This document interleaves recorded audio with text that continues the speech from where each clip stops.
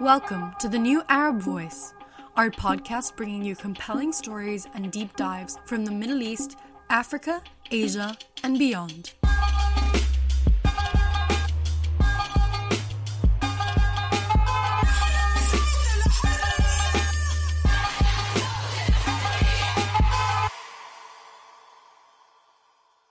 Hello and welcome to the first episode of Season 2 of The New Arab Voice, a podcast featuring unfiltered voices from the Middle East, North Africa, and beyond.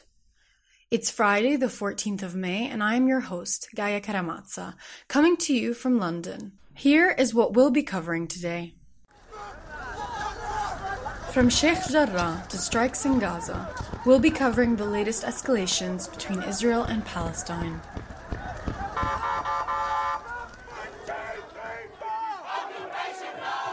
On Saturday, Palestinians around the world will remember the Nakba of 1948. We'll explore the legacy of this catastrophe and speak to experts about why it never really ended for the residents of the occupied territories. Then, stay tuned to hear our interview with British-Egyptian author Yusra Imran, who spoke about how her book, Hijab and Red Lipstick, was a way to express the many intricacies of growing up as a woman between the Gulf and the West. You are able and capable to practice the faith on your own terms in a way that's true to yourself. And men are not the gatekeepers to religion.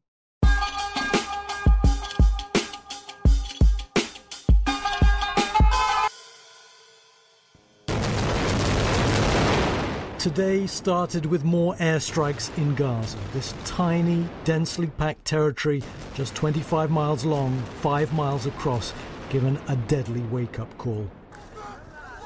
At the time of recording this episode, Palestine is on fire. Increased Israeli violence has led to the deaths of 119 Palestinians, including 31 children, and wounding more than 830 people, according to Gaza's health minister. This has been the result of 3 days of intense Israeli airstrikes on the besieged land strip. The Israeli army said its overnight operation involved fighter jets and tanks, allegedly hitting a Hamas tunnel network dug under civilian areas. The bombardment saw huge fireballs turn the night sky orange as explosions rocked the ground. In response, Hamas has launched anti-tank missiles and rockets into Israel, which has killed 7 Israelis. This culmination of violence follows the planned forced expulsion of Palestinian families in Sheikh Jarrah, violence against worshippers at Al-Aqsa Mosque, and attacks by ultranationalist Israelis and settlers. To understand more about the context of this story, I spoke to my colleague at the New Arab, Diana Al-Ghoul, who is a British-Palestinian journalist covering the events on the ground. So, Diana, why is this forced expulsion different than those that took place in occupied East Jerusalem before? I wouldn't say they're completely different because they still fall under the umbrella of Israel's systemic ethnic cleansing of Palestinians. However, when it comes to Sheikh Jarrah specifically, we need to take it back to the Nakba, where Palestinians were mass exodus out of their land in historic Palestine, but is now called modern-day Israel. So by 1956, Sheikh Jarrah in East Jerusalem had refugees from the Palestinians who had survived the Nakba. And at that point, Sheikh Jarrah and East Jerusalem were under Jordanian control. So in the 1960s, talks began to give those refugees permanent residency and ownership of the land that they had fled to. But that process was cut short in 1967 when Israel took over the West Bank and East Jerusalem in a move that has not been recognized by the international community, but they did it after a victory in the 67 war.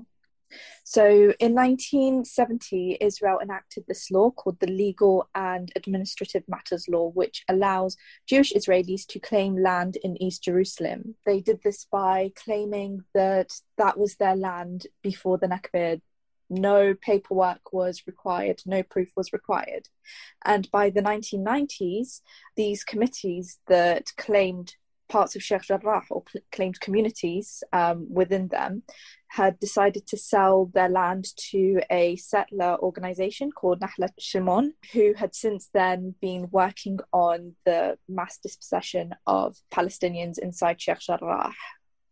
Currently, there are 8 families who are targets right now. And tensions have been rising since the holy month of Ramadan. Why is that? So this is typical. During the beginning of Ramadan, Palestinians were being provoked. The Damascus Gate was closed. This is normally a gate where Palestinians, especially youth, just like to sit and socialise during or after the prayers. They weren't allowed to do so. The director of Al-Aqsa Mosque was summoned by the Israeli intelligence as well at some point, and violence really kicked off when the Israeli police decided to upscale their attacks on worshippers. The United Nations Middle East envoy warned that this is escalating into a full-scale war, and it's been the worst descent into violence since the 2014 conflict between Israel and Hamas. What triggered this escalation, and what does it mean for the future of Palestinians? So when Hamas fired their rockets into Jerusalem, they said that it was in reaction to the human rights abuses taking place in Sheikh Jarrah, but also at around Al-Aqsa Mosque, Palestinians have been shot with rubber-coated steel bullets, and they've been tear-gassed. Women and children have also been attacked around the mosque. So what triggered these rockets firing into Jerusalem from Hamas was, from their words, the escalations that took place in East Jerusalem. Currently, I'm not very optimistic about the situation. Just as the UN, I do fear that it will escalate. I pray that I'm wrong, but it does seem like it's going in that direction. Do you think that the international community is doing enough to resolve the situation on the ground? There is a huge lack of accountability for holding Israel to account for the violence that has been taking place. Israel, as an occupying power, has responsibilities to the Palestinians living inside the territories, and Gaza is in an open-air prison right now and is under a crippling siege to the extent in which it is pretty much uninhabitable. So we need sanctions on Israel at the moment. We need the International Criminal Court to trial Israeli officials for war crimes, and we need to expand the conversation from certain pockets of violence to the context of violence in which Palestinians live. There have been a lot of people speaking out on social media, including celebrities and human rights activists across the world, speaking out against the crimes committed by Israelis against Palestinians and the tragedy that is going on in Gaza and the West Bank. Is this usually the case? Has there been an upsurge in support for the Palestinian cause? And if so, why do you think that is? There is a surge in support for Palestinians at the moment, because the situation has escalated on the ground, and Palestinians inside occupied East Jerusalem have led extraordinary social media campaigns and efforts to get the word out. So in terms of what people can do in solidarity, from speaking to people inside occupied East Jerusalem, what they have told me is every tweet matters, every reposting of a hashtag matters, every donation matters, and just every form of support matters. They need people to talk on their social media profiles with their friends and with their family to help others who may not be as well versed on the conflict understand it better. I do think that we need to talk about Palestine a lot more, even when it's not something that is currently trending or it hasn't flared up. There are millions of misconceptions around the cause, and we should be allowed to answer questions, and people who have misconceptions should be allowed to ask them without any shame, fear or guilt. So the conversation must go on after this, but use this situation to repost, support and plant seeds of knowledge, hope, love, peace and joy. That was British Palestinian journalist for The New Arab, Diana Al-Ghul, on the plight of the Palestinians. For the latest developments in Palestine, I urge our listeners to visit our website at thenewarab.co.uk. Coming up, Hugo Goodridge will cover why the latest escalations in Sheikh Jarrah and Gaza are a product of a long line of Palestinian oppression which started with the Nakba in 1948.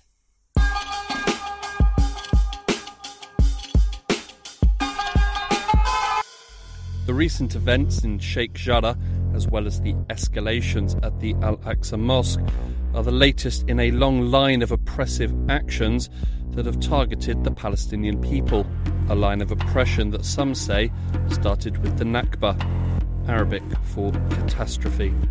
The Nakba was one of the earliest injustices to be meted out to the Palestinian people and became a tragedy that was immortalised not just in the hearts and minds of the people of Palestine, but also in the calendar. On the 15th of May each year, Palestine and the world observes Nakba Day. In 1948, the Israeli army, and before that, Zionist paramilitary groups, conducted an operation that today probably we would call it ethnic cleansing. Ilan Pepe is an Israeli historian and social activist and professor with the College of Social Sciences and International Studies at the University of Exeter. Within 9 months, the Israeli army destroyed half of Palestine's villages, nearly 500 or even more, demolished 11 Palestinian towns and emptied them from their Arab inhabitants in places where there used to be mixed Arab-Jewish towns, and expelled half of Palestine's population and made half of the Palestinian refugees. Terror, violence and bloodshed were employed by the newly created State of Israel, backed by Jewish militias, to force men, women and children from their homes. Their land and property were seized, culture stripped, and historical memories eradicated. In 1948, the same year as the creation of the State of Israel, more than 700,000 Palestinians were forcibly expelled from their homes or fled in fear. But it's unlike other similar crimes in the second half of the 20th century. Unlike such crimes, it really did not enter the conscience of people, and its absence, of course, impacts the way the peace process is being conducted, the way Israel is treated, and the way the Palestinians are treated. While commemorated on a single day, the Nakba refers to a series of events that became known in the collective consciousness. Well, there is a Palestinian phrase called al-Nakba al-Mustamira, the ongoing Nakba, which really means the ethnic cleansing of Palestine has never stopped. The Palestinians who remained in their homeland after 1948 were quickly subjected to direct or indirect Israeli rule. And therefore, the same impulse that led the Zionist movement to ethnically cleanse Palestine in 1948 is still there. It's still part of the DNA of Israel. The circumstances have changed, and therefore the methods of implementing it have changed over the years. I think now it's much more piecemeal. It's very minimal. It's done on a daily basis, but it has an accumulative effect. And for people like Pepe, with crimes against the Palestinian population continuing, the need to remember the Nakba and its continuing effect remains. I think the Nakba Day is first and foremost an attempt to connect the history with the present realities and with what might happen in the future, telling people, there's no closure yet to that story. It is ongoing. I hope that in the future there will be more than one day. I think this is something that needs even more attention and more higher public profile, if possible. The struggle to bring attention to the issue of Palestinian rights and the oppression experienced by the Palestinian people has existed since the Nakba, But in April of this year, Human Rights Watch laid out in no uncertain terms what is happening and who is responsible. Human Rights Watch concludes that Israeli authorities are committing the crimes against humanity of apartheid and persecution. Omar Shakir is the Israel and Palestine director at Human Rights Watch and author of the recent report, A Threshold Crossed, Israeli Authorities and the Crimes of Apartheid and Persecution. This finding is based on an intent or policy to maintain the domination of Jewish Israelis over Palestinians across Israel and the occupied territory, as well as grave abuses committed pursuant to this intent in the occupied Palestinian territory. While many are used to hearing the term apartheid with regards to South Africa, the term was adopted by the Rome Statute of the International Criminal Court in 1998 and declared to be a crime. By branding Israeli actions, not without careful reasoning and evidence-based logic, as apartheid, Human Rights Watch are hoping to push the international community to recognise the true nature of Israeli rule. For so long, human rights abuse has been regarded as a symptom of the problem, the main issue being the lack of peace negotiations. Folks have warned that if not for peace or if not for a solution, that apartheid lurked just around the corner, that we were on the brink of reaching that point. This report finds that apartheid is not some hypothetical or future scenario, that the threshold has been crossed. Apartheid is the reality today for millions of Palestinians and is incumbent on the international community to recognize the reality for what it is. You can't solve a problem you misdiagnose, and to take the sorts of human rights measures that a situation of this gravity warrants. By Omar's assessment, the international community is failing in its obligations not only to protect the rights of the Palestinian people from crimes, but also to hold Israel accountable. Look, I mean, the international community certainly has not done enough when it comes to accountability and human rights on the ground. And I think a big part of this has been the focus on a peace process and the idea that the peace process will be the way in which the severe repression on the ground will be resolved. But the reality today is that a 54-year occupation is not temporary. A 30-year peace process will not dismantle systemic repression.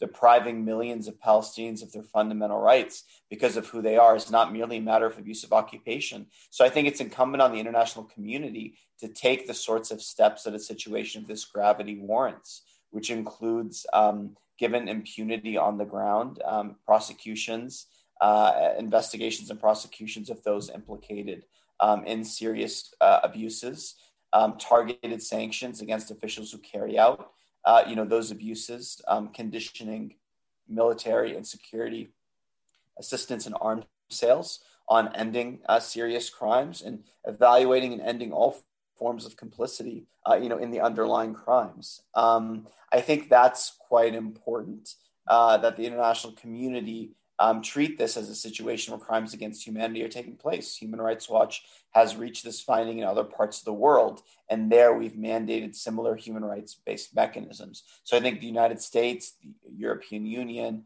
European member states, many other countries have a key role to play. Crimes against humanity are defined as such because they're quite literally crimes upon all of us, and it's going to take concerted international action to move us to a better tomorrow. The crimes committed, the violations recorded, the rights trampled on, and all the lives suppressed, all build a picture of apartheid. It's a picture that began with the Nakba in 1948, and it continues today. No, the Nakba is absolutely very relevant to the situation today. Today you have, 5.7 million Palestinians who are from this land, from Israel or the occupied territory, that were expelled or fled their homes, that have the right under international law to return here, to live here, and as well as if they prefer the right to compensation or resettlement in a third country. That has been denied to them for generations. Also relevant because you have land that was expropriated from owners. So you have Palestinian citizens of Israel today, that still have land that belonged to them, that the Israeli government has not, returned to them or provided them with fair compensation for historically. And obviously, while the scale, as I noted, of the Nakba differs from, the reality on the ground, we certainly see people facing multiple rounds of displacement. And in that sense, for those people, it is, another chapter in a story of dispossession. Today, the oppression of Palestinians is not solely limited to the locales in which they live and the places they worship, but also has expanded to include the digital sphere. As families in Sheikh Jarrah were threatened with being forcibly expelled from their homes, supporters and activists took to social media to highlight the plight of the people and raise awareness for the crimes being committed and to garner support for the cause. But when their social media posts were mysteriously disappearing, they found that their voices were being silenced. So apparently this has been happening in an intensive way since Wednesday. We started to be aware on Thursday morning because many people were approaching us and telling us and asking for our help. This is Nadim Nashif, the General Director of the Hamle Center, a non-governmental organisation that advocates for Palestinian digital rights. So it includes police brutality, it includes settlers attacking people walking around, and it includes just people demonstrating, so whatever was posted around Sheikh Jarrah. At the time of the censorship, certain hashtags were removed from the site, preventing people from viewing related content. One of the new things, specifically on Instagram, that they were blocking hashtags. Like if you, at certain few days, if you were searching for Al-Aqsa hashtag, it was not appearing. And this is something that Hamle managed to put back through pressure on Instagram and Facebook. There were almost 10 hashtags, trending hashtags that they somehow blocked for some reason. They claimed it was a technical glitch or whatever. Obviously, it's not true. But since Saturday, they put them back. With this added pressure and a rush of complaints by social media users, Instagram released a statement calling this a widespread global technical issue and apologised for their actions. But while Instagram blamed technical issues, Nadim is under no doubt who was responsible for the takedowns. Typically, for a post to be taken down that does not violate the platform's community standards, a court order would be required. However, with the Israelis, they have an agreement with the cyber unit basically for takedowns that bypass. So it's called voluntary takedown because it doesn't have a court order. And then by agreement or some kind of understanding between the two sides, the cyber unit submit requests, and the vast majority of them, by officials who work in the cyber unit, they say it's 90%, that automatically is being taken down. According to Nadim, a source from the Israeli cyber unit has said that 90% of requests for takedowns made by Israel are being agreed to by Facebook and Instagram. And the Israeli cyber unit is not working alone. Groups in Israel who have the backing and support of the government are mobilizing online to silence opposition. So it's basically like well-organized groups that they have applications, and the application sends you basically a notification asking you to report certain content. So you have thousands of people reporting something. They are basically abusing the reporting system because they basically report things without reading them, without understanding what the content. Somebody tells them, and then thousands of people do that. And then obviously the companies take them down. The attack on digital rights of the Palestinian people represents a new stage in the ongoing Nakba. We call it the war on narrative, basically, because there is somebody who wants to suppress the Palestinian narrative. And they start saying, like, if you say, I want to go to Al-Aqsa Mosque, to defend Al-Aqsa Mosque, this is incitement for them, you know. Like, incitement is so vague. Incitement and terror and violence are so vague terminologies that they use it for everything. If you say, we have to get rid of occupation, this is incitement. Through this, they want to suppress the voices that are criticizing the occupation.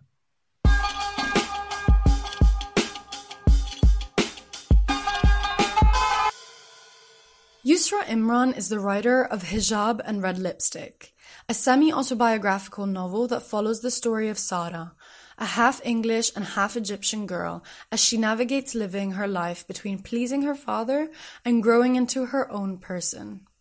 Writing the book, Imran draws on real events from her and her peers' lives to create a character based on authentic life experiences. The story starts with Sarah walking to meet Sophie, a BBC journalist at a central London cafe. Despite feeling uneasy, she begins to discuss her life. With Sophie, the reader starts to learn more about the way Sarah grew up with a strict family in London before her life was turned upside down when they decided to move to the culturally sensitive Gulf. There, Sarah's father befriends a group of Orthodox Salafist Muslims, under whose influence he tightened the family's rules and made life unbearable. Thank you, Yusra, for speaking with us today. Thank you so much for having me on the podcast. So I wanted to start by asking you, what was the inspiration for the title Hijab and Red Lipstick? These are two very superficial outward items, and there's always historically been these sort of myths and associations made with these two items. So with the hijab or the headscarf, historically there's been all these sort of stereotypes about women that wear the headscarf, that they're hiding themselves away, or even with people within, my own faith community, some of them might interpret wearing the hijab as, yes, you should not be seen, you should hide yourself away, which in my view is incorrect. And then with red lipstick, again, there's all these sort of myths and associations made with this item of makeup. So even in the West, even in England, as far as 100 years ago, women that wore red lipstick in public were sometimes called harlots, or shameless, or cheap, or easy. And unfortunately, this is a view that even is held by some in Arab cultures and countries in the Middle East today, that women that wear red lipstick outside in public, that they're cheap or easy. So I sort of wanted to put these two items together just to show that things are not always as they seem. And it's a semi-autobiographical novel, so a lot of your personal life is represented within the story of Sarah. So I was wondering, why was it so important for you to write this story? So I've always been really open about the fact that it's a semi-autobiographical novel based on my life experiences and the experiences of the girls and women that I grew up with. So similar to the protagonist, I spent my childhood in London, and then I moved to the Gulf when I was a teenager and spent 15 years living out in the Gulf. When it came down to sitting down and writing my story, I realized that there were still some very real safety and political implications, especially around some of the incidents that I write about in the book. And I just felt that writing a piece of nonfiction could have consequences, and I didn't really want to put anyone around me, in danger's way. So I did what I think many writers out there, many female writers from the Arab world and South Asia have done, where they've put authentic life experiences in the form of a novel, just in many cases for their own safety. So similar to the protagonist Sarah in Hijab and Red Lipstick, I found that there was a very drastic shift in family dynamic when I moved from the UK to the Gulf. And I very quickly found myself as a teenager under the guardianship system, finding that the male family members and males within my community abused the power that the guardianship system gave them to be very controlling and coercive and even abusive of their female family members. It's a collection of our experiences channeled through the protagonist, Sarah. The story touches upon heavily the subject of gender roles and society's expectations of women and men. How has this been received by the general public? And could you tell me more about why you chose to depict it this way? The story of, my life, my sister's life, my mother's, the women in the community that I grew up with in the Gulf, which was a very insular Egyptian community that practiced what I would call a puritanical interpretation of the faith of Islam. I've always been very open about the fact that unfortunately our lived reality does fall into a certain stereotype, and that is the stereotype of, Muslim girl or Arab girl growing up with strict or aggressive or violent Arab father. I've never claimed that ever to be the experience of all Arab women or all Muslim women. I even put an author's note at the beginning of the book on purpose, stating very clearly that this is one woman's experience. Not when it came to some of the critiques of the novel, it came from readers that were based in the West. And having lived now both in the UK and in the Middle East, I think what I would say to the readers that sort of see such stories of domestic and gender-based violence against Muslim or Arab women perpetrated by their fathers or male family members, I would like them to just think of and check their own privilege, that perhaps, yes, this was not their experience. Perhaps they were fortunate and privileged not to know anyone even within their own circle that has gone through such an experience. But the reality on the ground in the Middle East and in the Gulf countries is very different. I've come across more girls and women in my 15 years in the Gulf who've had a lived reality similar or even worse than my own, in which our male family members have abused the guardianship system in order to control our everyday movements, in order to, to travel, of higher education.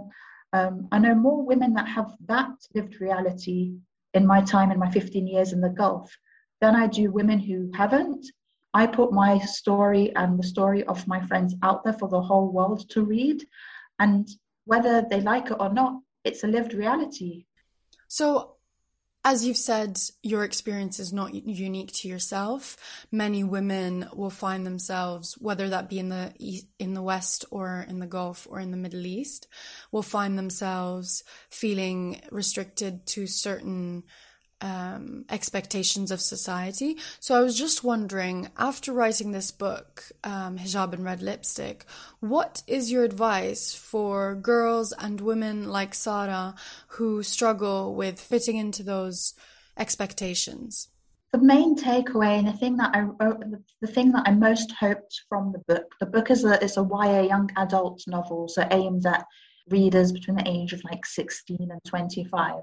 If there are readers who find that they're resonating with Sarah's experience and with the sort of toxic family dynamic, that they can see that there is light at the end of the tunnel.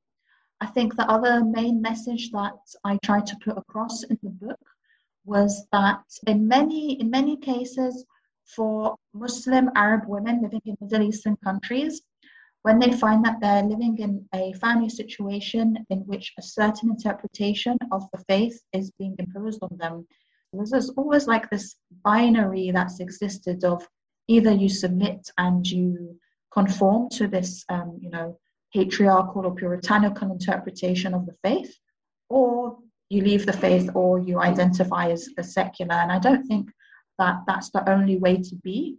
I tried to show that actually there's a third way, a third option in which, as a woman, and that can be someone from any faith community. It doesn't apply only to a Muslim woman. It could be from any faith community, that you are able and capable to practice the faith on your own terms in a way that's true to yourself.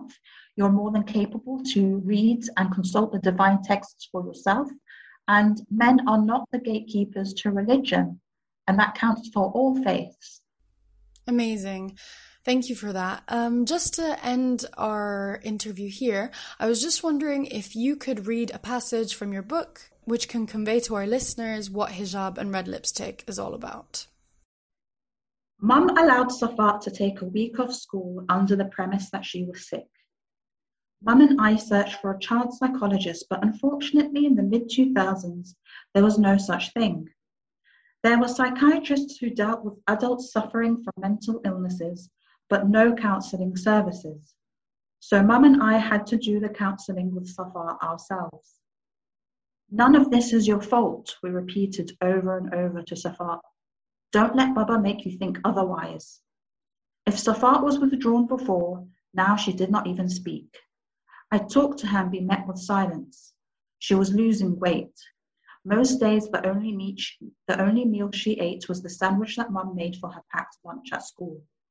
Safat didn't speak to anyone for a whole month. The first words she said when she broke her silence were around the dinner table one evening, where she looked at Baba and said, I don't want to wear the hijab anymore. I expected Baba to say something, but he sat in silence, staring at Safat. You said that wearing the hijab would protect me, and it didn't, Safat said. Baba looked down at his plate, and he didn't say a word. The next day, Safat went to school minus her headscarf.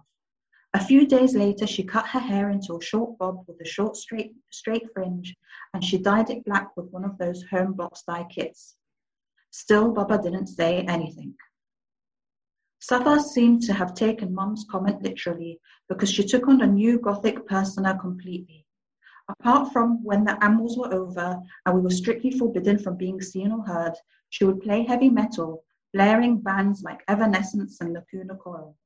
None of us had dared to play English music out loud. Sarah, tell Safat to turn that music down. She'll attract the demons and the jinns to the house, Baba said, as we sat in the living room while Safat's music blared from upstairs. I was gobsmacked that he was allowing heavy metal, a genre of music that conservative Muslims associated with devil worship, to be played out loud. He may not have openly admitted it, but I believe his newfound leniency with Safat was his way of saying that he was sorry for how he had behaved with her. That's it. Wonderful. Thank you so much, Yusra. Thank you again so much for having me on the show.